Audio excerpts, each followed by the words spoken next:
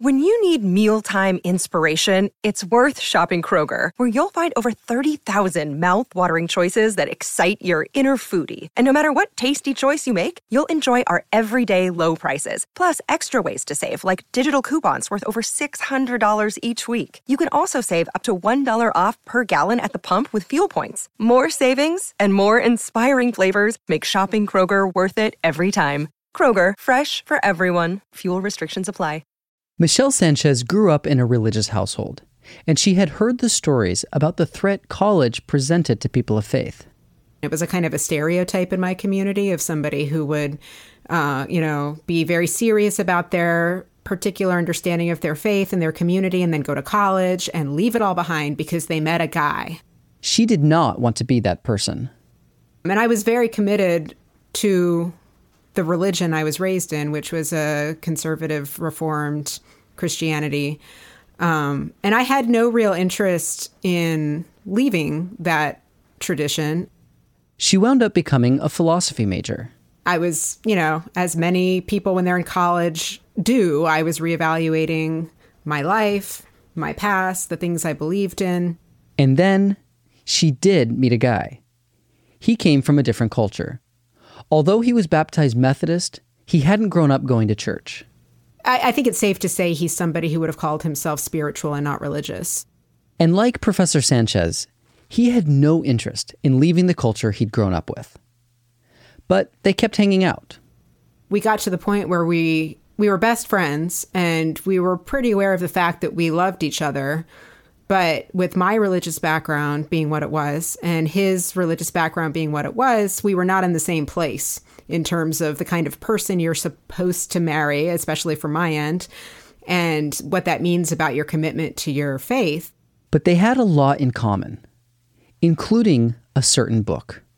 He took a single philosophy class called Existentialist Themes. And in that class, he read Fear and Trembling.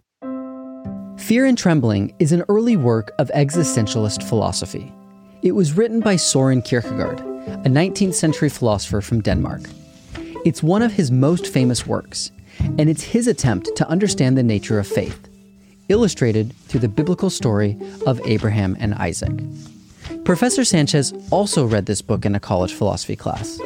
And at the time, I don't even think we really compared notes about our respective readings of the book. But at some point, we got to a stage where we were willing to admit that we loved each other and that we wanted to be together, and we knew we couldn't do that yet. And that's when this book sort of emerged as a way, like a lens through which to understand our experience.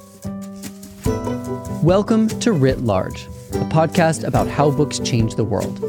I'm Zachary Davis. In each episode, I talk with one of the world's leading scholars about one book that changed the course of history. For this episode, I spoke with Michelle Sanchez, a professor of theology at Harvard Divinity School, about Fear and Trembling, a book that took a new look at an ancient tale and influenced philosophical thought, and readers like Professor Sanchez herself. Søren Kierkegaard was born in Copenhagen in 1813. He grew up in an affluent and intellectual family and studied theology at the University of Copenhagen. Fear and Trembling was one of his earlier works, and in it he takes a close look at the Old Testament story of Abraham and Isaac. The story goes that God promises Abraham that he will have many, many descendants. Abraham marries a woman named Sarah, and they grow old together. But Abraham and Sarah don't have any children. Abraham remains faithful to God, even though his plan isn't clear. How will Abraham have all these descendants if he doesn't even have one child? Finally, when Abraham and Sarah are very old, they have a baby boy, who they name Isaac. So the child of promise, the child of Abraham's whole legacy, the sign of his faith in God to have even made it this far. And then God comes to Abraham and says, "Sacrifice Isaac, your only son who you love." When Isaac is still young, God tells Abraham to take him to the land of Moriah and sacrifice him as a burnt offering. They travel for 3 days, with Isaac carrying the wood for the fire and Abraham carrying the knife.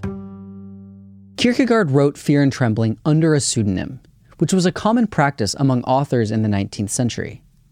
The goal was to explore an idea from a different angle. the fact that it's written from a perspective that is quite intentionally distancing itself from the author's own perspective. He's creating like another person who's telling the story, who's going about this investigation. The name he chose was Johannes de Silencio. The name means basically John of Silence or John the Silent. And there's a few things that I think are significant about that. One is that in some ways the book is an exploration of the difficulty of communicating the things that are most important to us, the things that are most central to who we are, our deepest passions, that there's a kind of silence that surrounds that. There's an impossibility of just kind of straightforwardly telling other people what those feelings are and what they mean. And it also is significant because Johannes de Silencio is framed as an outsider, as somebody who doesn't understand. Early in the book, Johannes talks about the fact that he's not a philosopher. He says he's not a poet. At another point, he says he's not a thinker. And he says he doesn't have faith. He doesn't understand faith. And he also says he doesn't understand Abraham. So this is somebody who's the quintessential outsider. He doesn't get what's going on. So why is he writing the book? He's writing the book because he loves Abraham.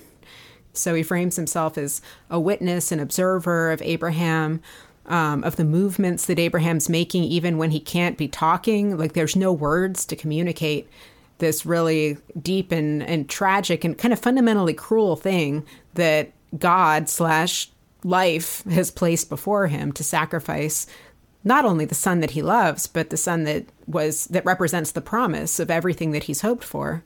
All of Kierkegaard's readers would have known the story of Abraham and Isaac. It's not an unfamiliar story to anybody who attends church. I mean, there are stories in the Bible that don't get talked about, that don't get preached, that are kind of scary. Like there's a lot of stuff in the book of Judges that people are surprised when they read it. But this story, in spite of its horrors, is pretty popular. And it's popular not just in Christianity. I mean, it's well known in Judaism and Islam that have their takes on it. In Denmark, Christianity was, and is, woven into the fabric of life. The markers of Christianity are kind of everywhere. Like there's crosses in the windows, crosses on the buildings. It's a very Christian society historically and sort of in practice, even as not many people go to church anymore. There's still kind of like overlaying of a certain kind of Christianity with a certain kind of Danish culture. And I think that was very alive and well in the 19th century. And Kierkegaard was really worried that in what he called Christendom, in the sort of general acceptance of the hegemony of Christianity in society, something really intrinsic about the passion of Christianity was being lost, and that it wouldn't be something that you could just bring back by getting the words right. There's another way of understanding the important role that a certain kind of religion plays in human life, in the human condition, in the kind of paradoxical circumstances that human beings routinely find ourselves, and often will react by trying to make sense of them through some other kind of narrative. There had to be another way. Well, he makes the very provocative and I'm sure unnerving claim that all of those Danish Christians were not, in fact, Christian. And this condemnation that their Christianity is just some kind of, false imitation, that it gone away from the true spirit? Yeah, that Christianity becomes aligned with good society or something like that. Good manners, a good understanding of society and adherence to the laws through which society achieves stability and functions. And all of this is well and good. He's not necessarily against what he calls the ethical sphere. But Kierkegaard is arguing throughout his work that the ethical sphere is sort of a middle sphere through which most of life takes place, but the real point of life is not understood or felt.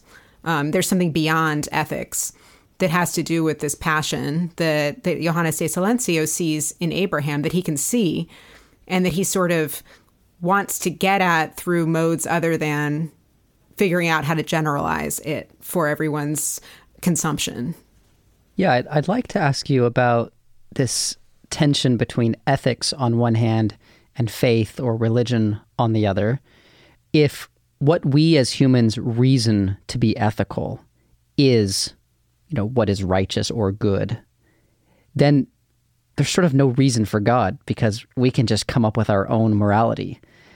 And the story of Abraham challenges that so dramatically with, the most horrific crime, the most horrific act one could do is to kill your own beloved child.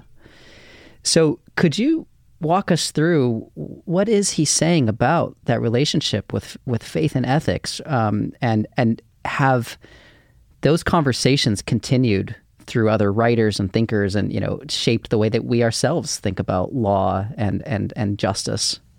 Yeah, I think it might be helpful to think through how Silencio reads Abraham, to get at this question of the relationship between ethics and faith, or ethics and religion as Kierkegaard understands it.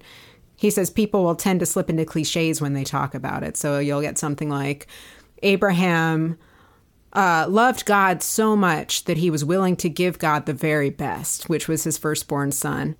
Silencio is critical of these cliches because he thinks they miss the deep struggle and anxiety that this story tells. So he talks about how if he were telling the story, if Johannes de Silencio were the preacher, he might start by saying, look, Abraham is like the best example of a person. He's somebody who heard God's voice and responded and listened, and he was very pious and obedient, and God rewarded him by giving him this son. And on this point, he's not that different from the preachers who get the story wrong. But he thinks they get it wrong when they come to this moment where God demands that Abraham give up all the wonderful things he's been given, and particularly the one wonderful thing, his son of promise, who he loves deeply, and that they can talk about this as a sacrifice he's willing to make just out of the expression of his great piety. And he says that when they do this, they talk and they don't feel the heat. They don't experience the perspiration. He has a thought experiment briefly where he says, what if a parishioner heard the sermon and went home and said, well, I better do like Abraham and kill my own son? And then the pastor who preached the sermon would go to that guy and say, you're terrible. I can't believe you did this. You're like the worst example of a person. Yeah. And so there's something missing here in the ability to preach this sermon and the point of preaching it. Johannes de Silencio says that if he were preaching this story, he would not just think about how pious Abraham is. He would contemplate what it really means that God is asking Abraham to sacrifice his son. He would focus on how courageous Abraham was. Each step he took on the long walk to Moriah was a step closer to Isaac's death. And yet he kept walking. But even when you get to that point, he says there's a temptation to simply tell the story as a kind of tragedy. Like Abraham was so pious and he was willing to give this thing up. And there are times when in our lives we're faced with difficult circumstances and we have to give up the thing we love. And we're doing this because we're such a pious person, and we're doing it because we're in accordance with a higher law. Like we have to give up the thing we love because it's bad for society. There's all kinds of tragedies that follow this structure, right? And according to Johannes de Silencio, they also get it wrong because they fall back on overarching narratives, overarching means of legibility, so a kind of ethical discourse that gives an excuse for why the sacrifice had to happen the way it had to happen. There are two competing stories in this paradox. On the one hand, it's completely unethical to kill your child. On the other hand, God, the ultimate moral judge, is telling him to kill his child. And this is where, for Johannes de Silencio, if you want to get the story right, you really have to sit with that paradox and watch the movements themselves, which Abraham himself can't even talk about. So what he's really, I think, trying to do here with the relationship between mediums of legibility and where he's placing religion and faith is draw a kind of line beyond which we can't just fall back on a mediating narrative in order to justify ourselves as being good. So the one thought that came to mind is, what is Kierkegaard saying about the unsayable? Does he want us to accept that you can't always give an explanation to the things, to the higher things? I think it's maybe helpful to think about the way Kierkegaard describes religion is that religion, or what he calls the religious sphere, is a relationship between the individual as an individual and the absolute that's not mediated by the universal.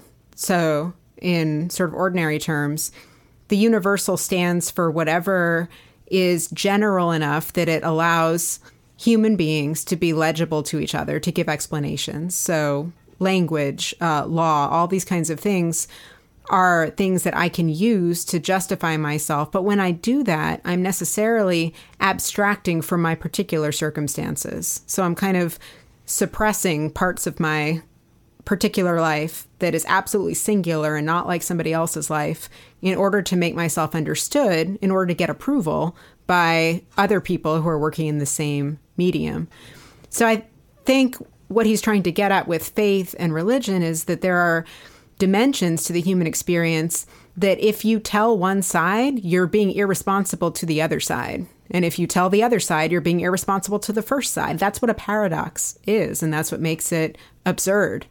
So how can you be responsible? And when I say responsible, I mean like responsive, like give attention to the particular circumstances you're in if they are contradictory, if they don't make sense and you can't just sort of tell a straightforward story about them. In a paradox, there are two stories, two sides that contradict. To find a moral answer, you can weigh out the two stories based on the laws and ethics of your society and choose the greater good. And these are all things that basically relieve us of anxiety, relieve us of guilt, relieve us of a sense of responsibility. And that is all well and good for as much as it's well and good for. But there are moments in the human life where that kind of legibility simply isn't available to us. And you could just kind of fall into silence and enclose yourself in yourself.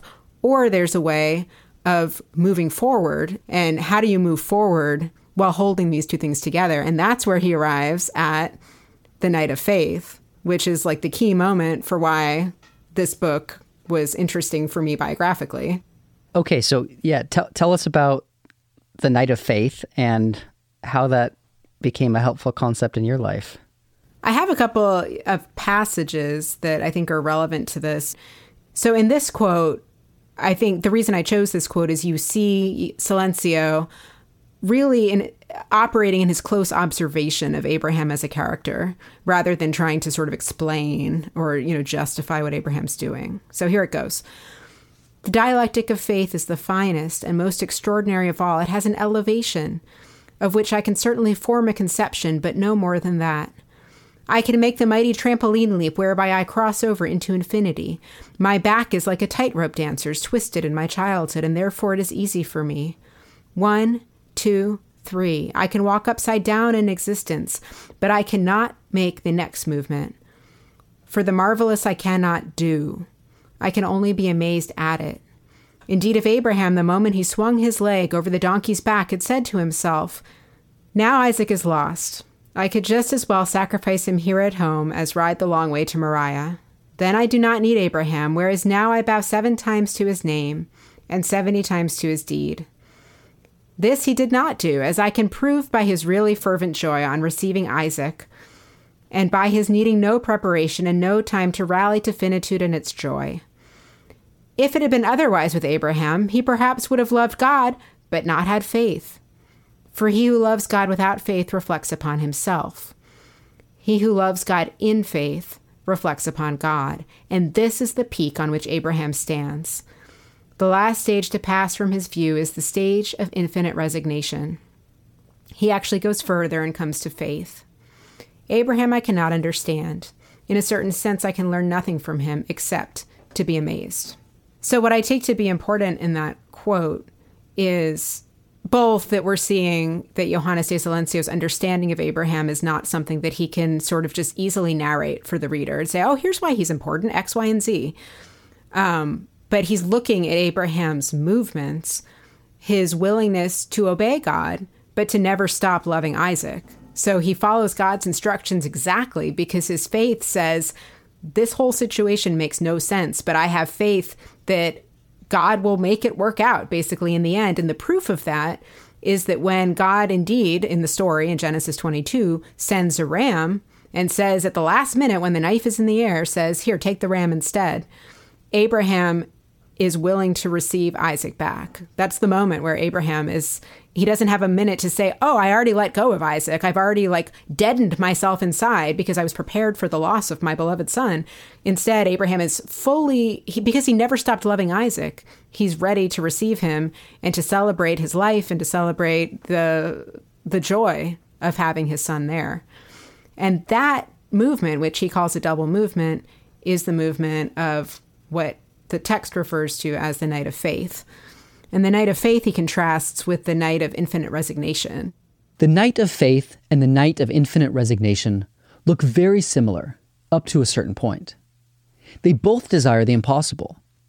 The main difference is what happens when they realize that what they want is impossible. When this happens, the night of infinite resignation gives up. He doesn't believe the situation will be resolved in this life, even though it might be resolved in the next life, in heaven. The night of faith, on the other hand, has complete trust in God to make the impossible possible in this life. Because the night of faith is willing to rise to the level of infinity and give up the thing he loves for the greater good, but then also, this is what the previous passage showed us, also receive back the ordinary sweet delights of life. So it's this impossible feat of giving something up and receiving it back. And that's what impressed me as a college student when I was in this relationship that seemed impossible, but also seemed necessary. We loved each other, and that was the truth. It was an undeniable truth. We also felt like we couldn't be true to ourselves while also being together. So we simultaneously had to live in this relationship where we gave each other up every day. We said there's no future to this, but we also had to be willing to receive each other back every day. And eventually, we had enough of those late night talks and enough shared life experiences where our respective religious views changed enough that we slowly began to understand each other as being on the same page religiously. And as soon as that moment happened and we both recognized it, we said, okay, there's nothing to keep us from getting married. And we've been married now for almost 15 years. But having that image, that kind of movement, that dancer in mind, made it legible for us in this kind of non-linguistic way that we could just sort of live every day, both letting go and receiving back, without deadening the part of ourselves that loved each other, but also without sort of getting rid of the legibility that had given our life meaning to that point. Kierkegaard is sometimes considered the father of existentialist philosophy, although the term existentialism wasn't coined until the 1940s. Different existentialist philosophers have different opinions about religion. Some believe in a God, some don't. What they kind of share in common is an interest in the situation faced by a concrete individual in time and space. So somebody who knows him or herself as existing and doesn't know what that existence means, and the meaning of that existence has to be formed and shaped in some way. Is it fair to link Kierkegaard's philosophy writing ideas with subjective individualism? Does he want us to care more about the individual? And does the higher focus on individual subjectivity, pave the way for something like what we call postmodernism or postmodern epistemology? I would say, Kierkegaard in another one of his texts has this famous kind of one sentence, truth is subjectivity. And I think that's really instructive to sit with because he's not saying truth is subjective. So he's not saying basically there is no truth. He's saying truth is subjectivity. This idea of subjectivity influenced 20th century philosophers, as did Kierkegaard's thoughts on angst, despair, and the individual. So you mentioned that he was an anxious person, and people say he kind of helped us think about angst and he helped us think about despair. Could you say a bit about your understanding of how he helps us think about our psychological states or our mental well-being, or maybe the response to modern life or city life that are concepts that are still very legible today? I mean, heaven knows we're all as anxious as can be right now. So for Kierkegaard, despair is kind of the opposite of faith, but it has a lot of similar qualities to faith. So I mentioned before in Fear and Trembling, he talks about the demonic, and the demonic is connected to his understanding of despair, that one is faced with a certain kind of crossroads when one is called beyond the ethical, when one finds oneself in this paradoxical state. And despair is basically the decision to stop there, to stop in the paradox and remain silent. So on the outside, in a certain, like for a moment anyway, the Knight of Faith might look like the person in despair, the person suffering from the demonic, because they're silent. They can't talk about what they're going through. But the crucial difference has to do with this openness to joy that he talks about in the Knight of Faith. So I think to the extent that this can help us think through anxious times or times of despair, it really just underscores the importance of looking for joy in little things, sort of recognizing the impossibility of a situation and with open and clear eyes, the suffering of a situation, but not settling into the idea that all you can do to be responsible is suffer. I do think it's important to give ourselves permission in this highly anxious and guilty time where it feels like there's kind of no right thing to do to love. And if there's any way forward, it's got to be through some kind of willingness to love and embrace joy. And to do that without forgetting the suffering is the task at hand. These are lessons that Professor Sanchez keeps coming back to. Whenever I face these, some sort of difficult circumstances, I'll remember this story and it helps me. And the most recent and most profound of those circumstances was a couple of years ago when I found out that I was pregnant. And I was one of these people who didn't want to have children, and not because I didn't like children, but because I felt like my life had taken a certain direction where my career was really important and very all-consuming. Took a lot of work, and I would have told you a couple of years ago, I don't believe that any one person can have it all. Professor Sanchez recognized the impossibility of her situation. And like the Knight of Infinite Resignation, she didn't see a world where she could have a child and maintain her professional success. But then at some point, my husband and I decided, we're getting a little bit older and we had kind of had some professional milestones behind us and decided maybe we'll try to have a kid and see what happens. And, long story short, it happened very quickly, quicker than we anticipated. So I found myself pregnant and I was happy about it. But I also knew one of the reasons that I didn't want to have a baby was that I know that I do tend toward anxiety. And I was like, I'm just going to be anxious the whole time I'm pregnant. I'm going to be anxious when he's a baby or she is a baby. I'm going to be anxious through their whole life. I'm going to make them anxious. And so it was just easier to say I'm not going to do that. So here I am pregnant. And of course, I was finding that very hard to deal with. And what I found myself doing was kind of minimizing the reality of the embryo and the fetus and saying, I'm not really going to think about this as a really existing entity. I'm not going to give it a name. I'm not going to think of it as a person because anything could happen. And I don't want to be devastated and crushed if, the worst happens.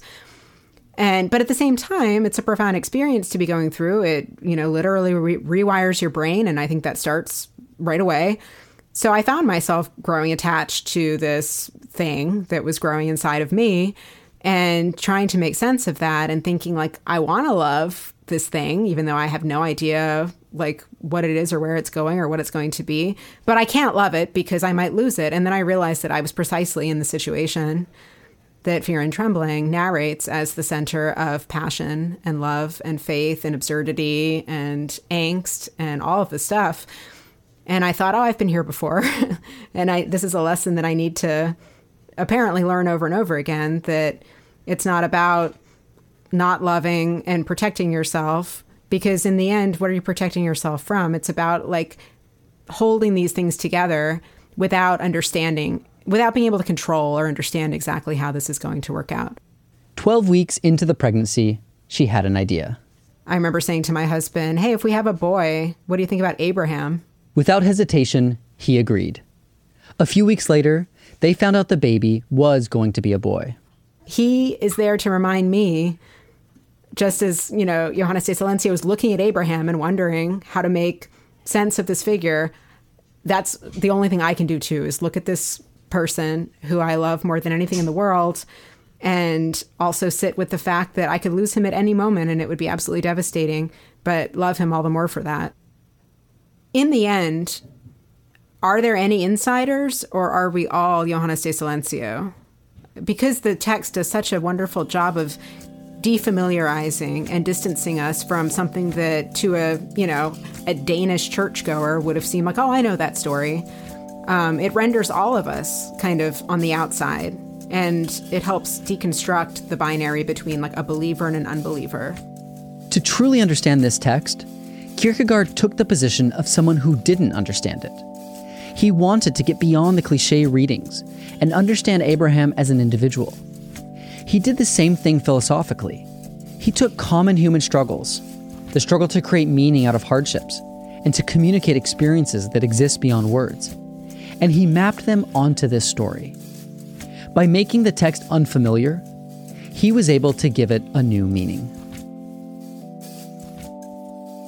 Writ Large is produced by Galen Beebe, Jack Pombriant, and me, Zachary Davis.